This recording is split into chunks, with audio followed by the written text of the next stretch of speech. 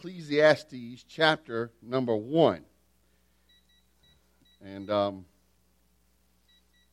will try my best to make quick work of something that I truly could talk about all night long. This is absolutely one of my favorite books in the entire Bible.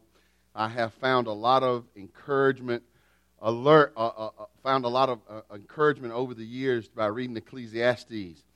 By the time I'm finished reading chapter 1, y'all will be thinking, you get encouragement from that? Let me go ahead and tell you, yes, I do. It encourages me a great deal. Spoiler alert about the whole book of Ecclesiastes. The whole message is wrapped up in these few words. The entire book. Life is meaningless. Everything is meaningless without Jesus. That's the whole book. Everything is meaningless without Jesus. And you actually, on a day-to-day, week-to-week, month-to-month basis, you don't even understand where life is going, where this world is going without Jesus. Without Jesus, not only is it all meaningless, it just doesn't even make sense. And you don't even have a good frame of reference. So if you would, join me in Ecclesiastes chapter number 1. I'm going to read the whole first chapter. It sounds kind of long, but it's worth it. And if you're a fan of Winnie the Pooh, just try to imagine me reading this in the voice of Eeyore.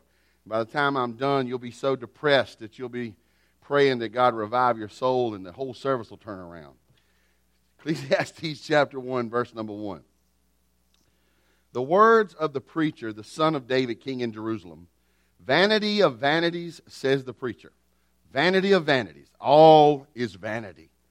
What does man gain by all the toil at which he toils under the sun? A generation goes and a generation comes, but the earth remains forever. The sun rises and the sun goes down and hastens to the place where it rises. The wind blows to the south and goes around to the north. Around and around goes the wind, and on its circuits the wind returns. All streams run to the sea, but the sea is not full. To the place where the streams flow, there they flow again. All things are full of weariness. A man cannot utter it. The eye is not satisfied with seeing, nor the ear filled with hearing. What has been is what will be, and what has been done is what will be done, and there is nothing new under the sun. Is there a thing of which it is said, see, this is new? It has already been in the ages before us. There is no remembrance of former things, nor will there be any remembrance of later things yet to be among those who come after. I, the preacher, have been king over Israel and Jerusalem, and I applied my heart to seek and to search out by wisdom all that is done under the sun. It is an unhappy business that God has given to the children of man to be busy with. I have seen everything that is done under the sun, and behold, all is vanity and a striving after the wind. What is crooked cannot be made straight, and what is lacking cannot be counted. I said in my heart, I have acquired great wisdom, surpassing all who were over Jerusalem before me, and my heart has had great experience of wisdom and knowledge. And I applied my heart to know wisdom and to know madness and folly. I perceived that this also is but a striving after wind. For in much wisdom is much vexation, and he who increases knowledge increases sorrow. Father, as we open this word, open our minds to understand. Open our hearts to love Jesus more. And God, where we are tempted to despair, turn our eyes toward heaven that we might find a hope that is higher than the things of this earth. In Jesus we pray. Amen and amen. Let me say up front that we unashamedly are following an outline given to us by Dr. Danny Akin. It's an incredible outline and so good, in fact, we just are going to follow it without apology. Let's talk for a moment about this word, Hebel. When you see vanity of vanities or vanity, the word in Hebrew is Hebel. I want to walk you guys through a little exercise, and let's see if you can figure this out and play along with me. Everywhere in the next few verses where you see a yellow word, I want you, when I get to that part, instead of saying that word, I want you to say Hebel. Are you ready?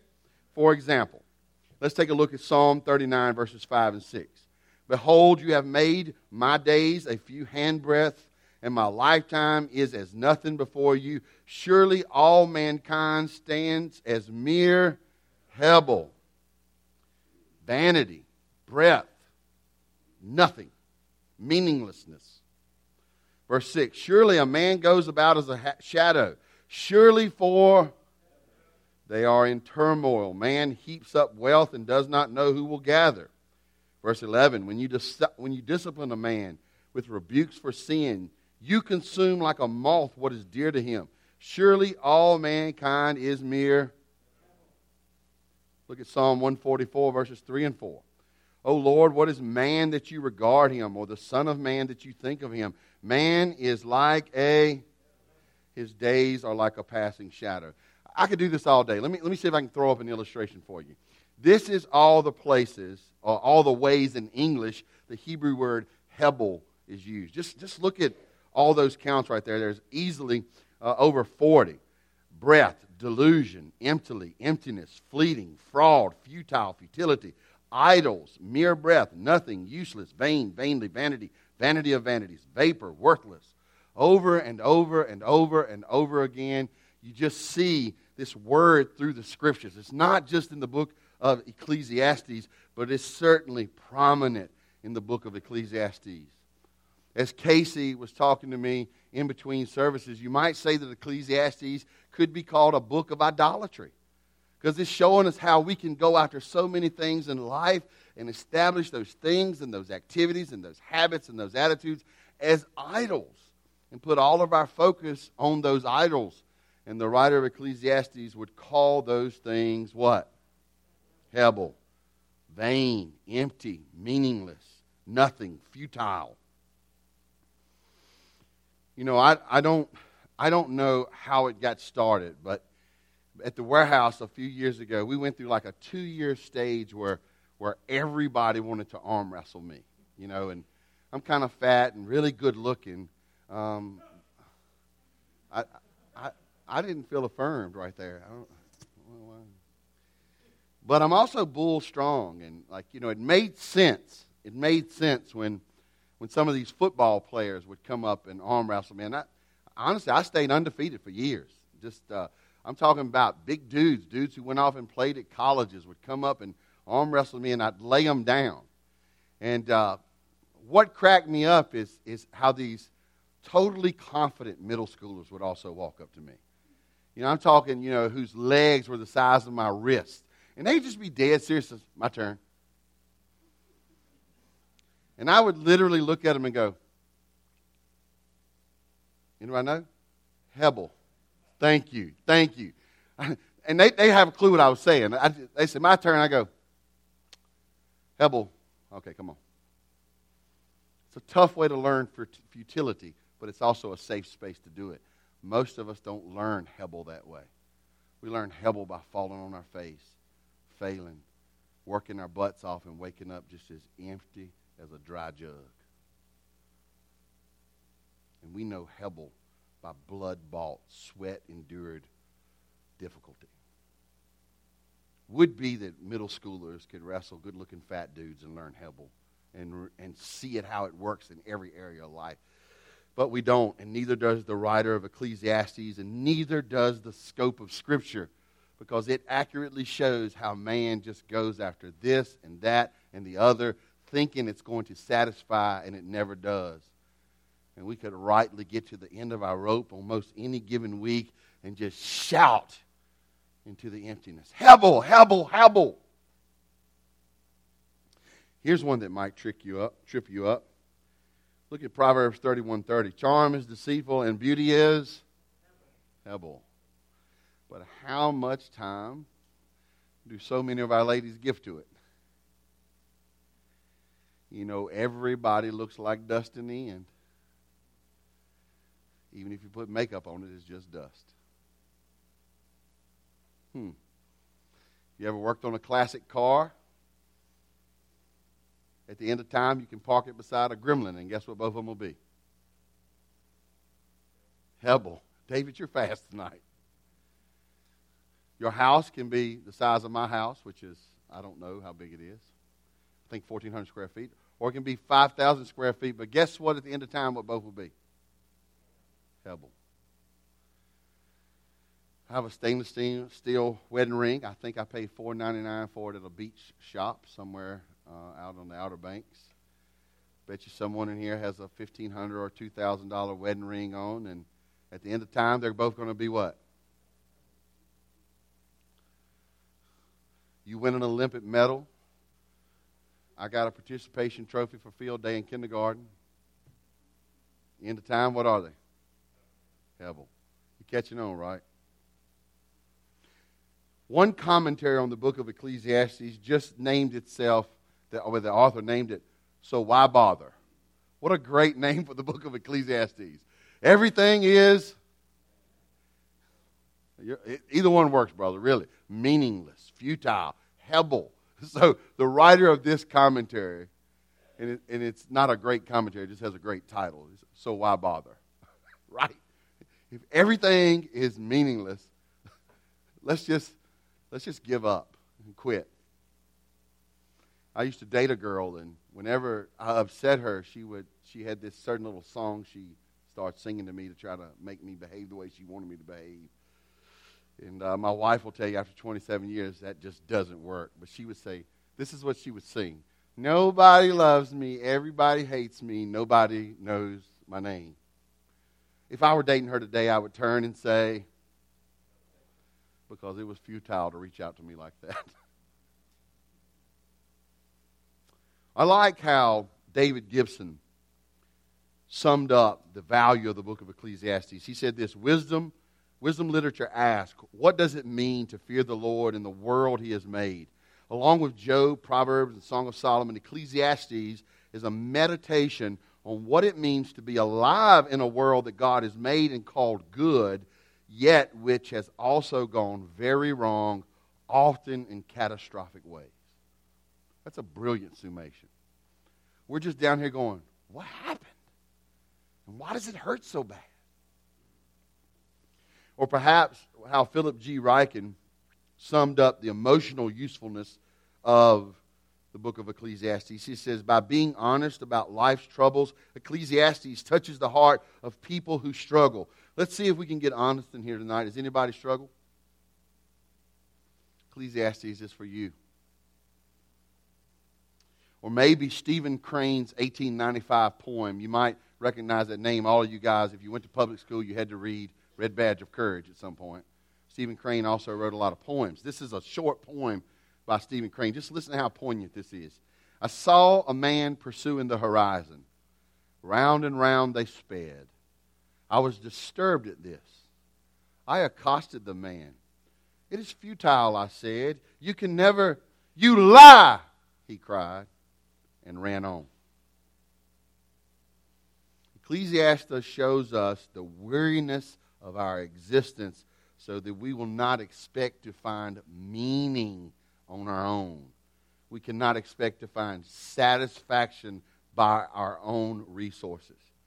You find a man in Ecclesiastes who bravely says that he has pursued all the money, all the sex, all the power, and all the achievement that wealth and prestige could ever afford a man, and he has found it utterly worthless.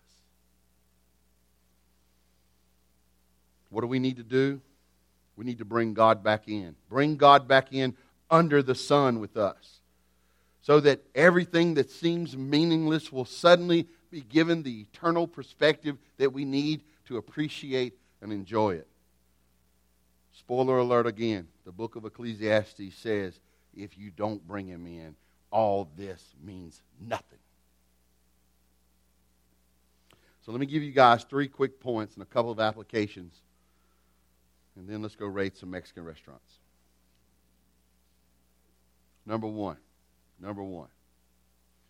Everything is meaningless because all of our activity is pointless. Now, let me say that again in a different way. Under the sun, without God, everything is meaningless because all of our activity is pointless. In verses 4 through 11 or 3 through 11, this is exactly how the writer explains it. He goes, and if you'll allow me to put it in country boy terms, he goes, hey, y'all, just take a look at the days. Every day the sun comes up, every day the sun goes down. What's changed? Take a look at the sea levels. Water falls from the sky, it comes down a hill, goes in a ditch, goes in a creek, creek goes into a river goes into another river, winds up in the ocean doesn't get it any fuller or any higher. Any lower or any higher. Most of us from North Carolina, South Carolina, usually make a trek to the ocean every year, at least once. It's just sort of a rite of passing for us. You ever notice how the ocean's always the same level? The writer of Ecclesiastes noticed it too. He said, look at the wind. It's always blowing around and around and around. And he makes this not so subtle point to say, we're like that. We do the same old mess all the time, and it never really accomplishes anything. If you read this long enough, you start to hear it in the voice of Eeyore from Winnie the Pooh, don't you? I like to read some of these verses like Eeyore. All things are full of weariness. A man cannot utter it. The eye is not satisfied with seeing, nor the ear filled with hearing. Oh me. What has been is what will be. What has been done is what will be done. Oh my. Exactly, though. Exactly. And what the writer will go on to do over the course of many chapters that are worthy of our attention is he'll say, go build it. And if you build it without God, it won't mean anything. Go do it. And if you do it without God, you'll never have done anything. Go chase after it. And if you catch it without God, you'll have it and it'll never mean anything. It will be pointless. Secondly, everything is meaningless because nothing's satisfied. Now let me restate that in a different way. Under the sun, without God, everything is meaningless because nothing satisfies. That's what he goes on to say in verses 12 through 18. And again, I can just hear Eeyore in here, especially in that part. It's an unhappy business that God has given to the children of man to be busy with. Ho hum. It's almost like we're Adam back in the garden, being questioned by God.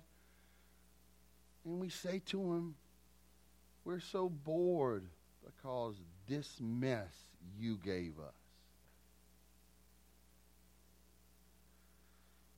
And God would say back to us, it's only boring because you're boring. And you're boring because you've departed from me. So the book is kind of sad. Before we plunge towards some hopeful endings, let me read another passage to you guys. This comes from Ecclesiastes chapter 12. And yes, I know I've said it multiple times. I'm going to say it again. Spoiler alert. Every time we go into a passage in Ecclesiastes, every time you do it in your home study, I suggest you also always read at the end. Let some perspective come into some of these very sad moments. Ecclesiastes chapter 12. I love it. Before the 4 o'clock service, Aiden Allen walked up to me and he says, hey, I've been reading this. And I noticed, he said, I've been reading it in the NIV. He said, I noticed instead of saying vanity, it says meaninglessness. It truly just touched my heart. Aiden is 16 years old. He's investigating the Scriptures. It came alive to him, not because he saw vanities. It came alive to him because he says, meaninglessness. He thought that was really interesting. Aiden come to the rightful conclusion with the help of the Holy Spirit that life under the sun without God is meaningless. It just don't matter. But we need some hope before we leave. Look at Ecclesiastes chapter 12 and verse number 9. Besides being wise, the preacher also taught the people knowledge, weighing and studying and arranging many proverbs with great care. The preacher sought to find words of delight, and uprightly he wrote words of truth. The words of the wise are like goads, and like nails firmly fixed are the collected sayings that are given by one shepherd. My son, beware of anything beyond these. Of making many books there is no end, and much study is a weariness to the flesh. The end of the matter, all has been heard. Fear God and keep his commandments, for this is the whole duty of man. For God will bring every deed into judgment with every secret thing, whether good or evil. Point number 3, everything is meaningless because our frustration is meant to drive us to Christ. Let me say that again. Under the sun, Under the sun, all of our frustration is meant to drive us to Christ. What are you frustrated about today? I don't know. I could give you my own list. Some of you guys are frustrated about family situations. Some of you guys are frustrated about monetary situations. Some of you guys are frustrated about situations going on with your work. Some of you guys are frustrated by situations going on with your health. A lot of us are frustrated by personal things. Some of you guys, if you're anything like me, every time you hear the news, there's tons of things to be frustrated by. I'm frustrated by everybody's flesh-laden reactions to everything going on. Tear down a statue, create a protest, politician arguing, racial tension, off the charts racial tension. And I don't know if I'm more upset by the real injustices we're facing or how silly we are in addressing the injustices. I'm frustrated. And if I only look at this as Humpty Dumpty Bows, that's my new name, Humpty Dumpty Bows. If I only look at this as Humpty Dumpty Bows, if I only apply all of the strength that Tim can wield, if I only look at it with all the thinking Tim can muster, if I only come at it with all the resources that are at my fingertips, then I'm just like Humpty Dumpty off the wall. I'm busted and broken, and I cannot do a single thing to fix it. And I'm frustrated. But under the sun, my frustrations are meant to drive me to Christ. And that's what Solomon's message is to us today. What are you frustrated by, and are you allowing it to push you to Christ? That's what God wants for you, brothers and sisters, to push you to Christ. He doesn't want you to attack it with just your wisdom, just your strength. He wants you to have a transcendent view, to seek His vision of things and to get His power for things. I see time is quickly waxing away. Let me share a story. Let me share with you guys the 15, 30, 45, 60. That's a long title, but it's worth it. The 15, 30, 45, 60 counsel of my grandfather, my dad's dad. My grandfather, one of my older brothers was about 15, and that would have made me, he's 7 years older than me, so that would have made me about 8. And he had gotten in some trouble, and we were over at my grandfather's shop. He was working on a tractor tire. I'll never forget this as long as I live. He was changing a tractor tire, no machinery. He used something, we call it a banger. You would slide it up and down and knock this huge rubber tire off of this big rim. And the whole time he's talking to us, there's 3 things he never stops doing. He never stops whacking. He never stops chewing tobacco, and he never stops talking. So it's the whole time. It's just like a hammer ringing. Ring, whack. It's got a ring to it. Ring, whack, ring. He tells my brother, he says, you know, boy, when I was 15 years old, I thought I knew everything. Whack, whack. When I was 30, I started to have a couple questions. Whack. Whack! Never looks up. He's trying to get this tire off of this rim. Whack! When I was 45, I was starting to wonder, did I not know some things? Whack! Whack! He stops. He looks right at my brother and says, at 60, I know I don't know a thing in this world. He says, why don't wait till you're 60 and go ahead and let me tell you don't know nothing right now? You find any older man and ask him what he would do if he could go back and talk to his younger self. And if he doesn't cry, he will laugh. If he doesn't cry, he will laugh. Boy, the things we would tell ourselves if we could go back and tell ourselves, wouldn't we? And if you're not old enough to say that yet, you'll get there. Just keep breathing. That's what Solomon is trying to tell us. He is saying, don't go try everything and wind up meaningless and empty. Don't go do everything and wind up meaningless and empty. Don't live life without God only to discover that life without God is pointless. It's breathing without ever living. Don't you think that if somebody could go back and talk to young Solomon, they could have talked some sense into him? Nope. You want literary proof? 1 Chronicles 28, verses 9 and 10. This is King David talking to young Solomon. And you, Solomon, my son, know the God of your father and serve him with a whole heart and with a willing mind. For the Lord searches all hearts and understands every plan and thought. If you seek him, he'll be found by you. But if you forsake him, he will cast you off forever. Be careful now, for the Lord has chosen you to build a house for the sanctuary. Be strong and do it. Friends, here is the non-secret secret in life. You ready?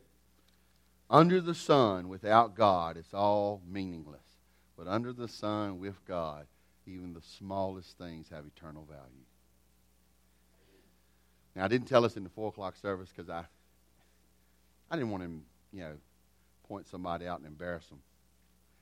But the other day, we were walking down the sidewalk in Edenton, North Carolina, and the girls are usually ahead of me, but Rachel had somehow gotten behind me, and I'm just dad enough that I go, wait a minute, why is this, where's she at? She had seen some litter that we didn't see, and she didn't drop the litter. She doesn't live in the town, but she picked it up. My heart just swelled. I've tried to teach my kids that if you walk with Jesus, every small thing matters because he's a God of order and a God of goodness. And I knew that my daughter was picking that litter up because it mattered, because she was walking with Jesus. She can't clean up the whole world, but she can walk with Jesus and pick up a handful of trash.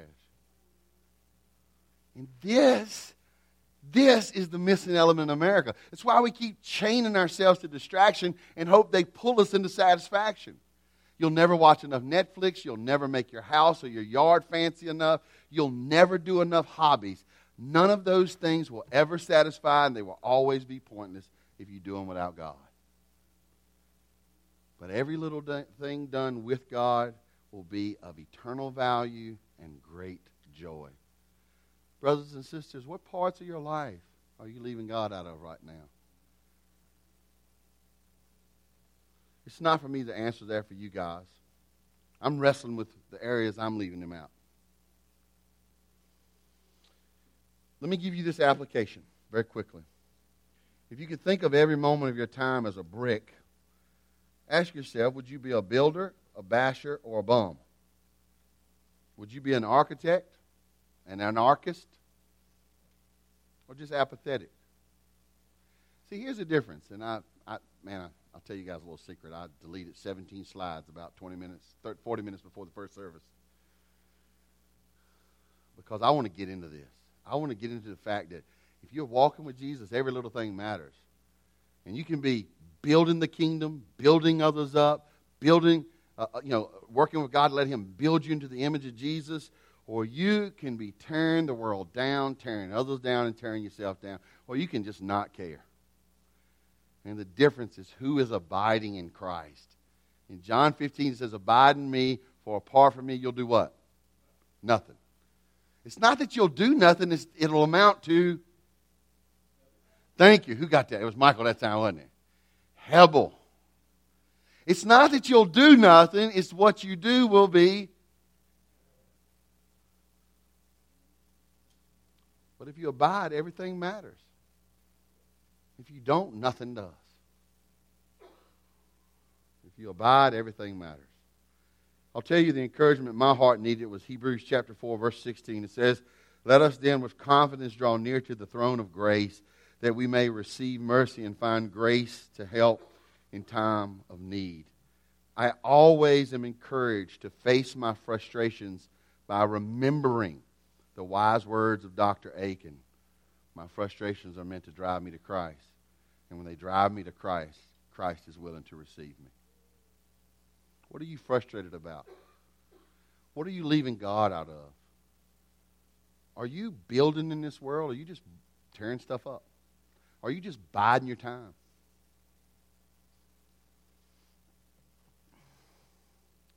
In a few moments we're going to observe the Lord's Supper. We've been doing that in all of these abbreviated services because when you try to pack so much in so fast, you need to stop and remember why we're here together. What do we share in common? What's most important?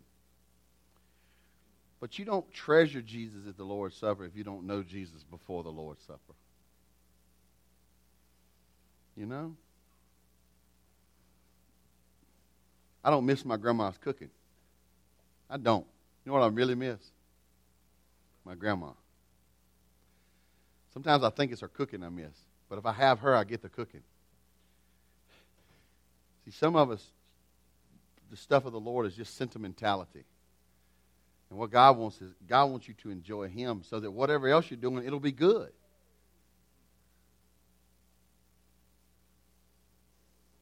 So do you know Him today? Do you treasure Him today? You know, do you treasure Him? In our little town, and I'll go ahead and say, you know, our friends visit from South Carolina. You may not know this, but a little over a week ago, we had one of those officer-involved shootings. Shot a guy in the line of duty, and the guy died. And all during the week, there's been unrest and people upset. The dash cam has been released. There's been protesters coming to our town. It's been very upsetting. Our little town has become the center of attention in ways we never wanted it to be. We planned to preach to Ecclesiastes weeks ago, but man, it's hitting home for me now. And this is what I know. This is what I know. The only hope for my little town, the only hope for our little church is that we're focused on Jesus. Because all of this is meaningless without Him. Do you know Him today? Father, thank you for a chance to gather, to be in your word. Now as we turn our hearts and minds toward the Lord's Supper, encourage us. Encourage us. Put us at the foot of the cross. Set us at the mouth of the empty tomb. And leave us gazing at the horizon, waiting for our Savior to return. Thank you, God, for a chance to be together. In Jesus I pray, amen.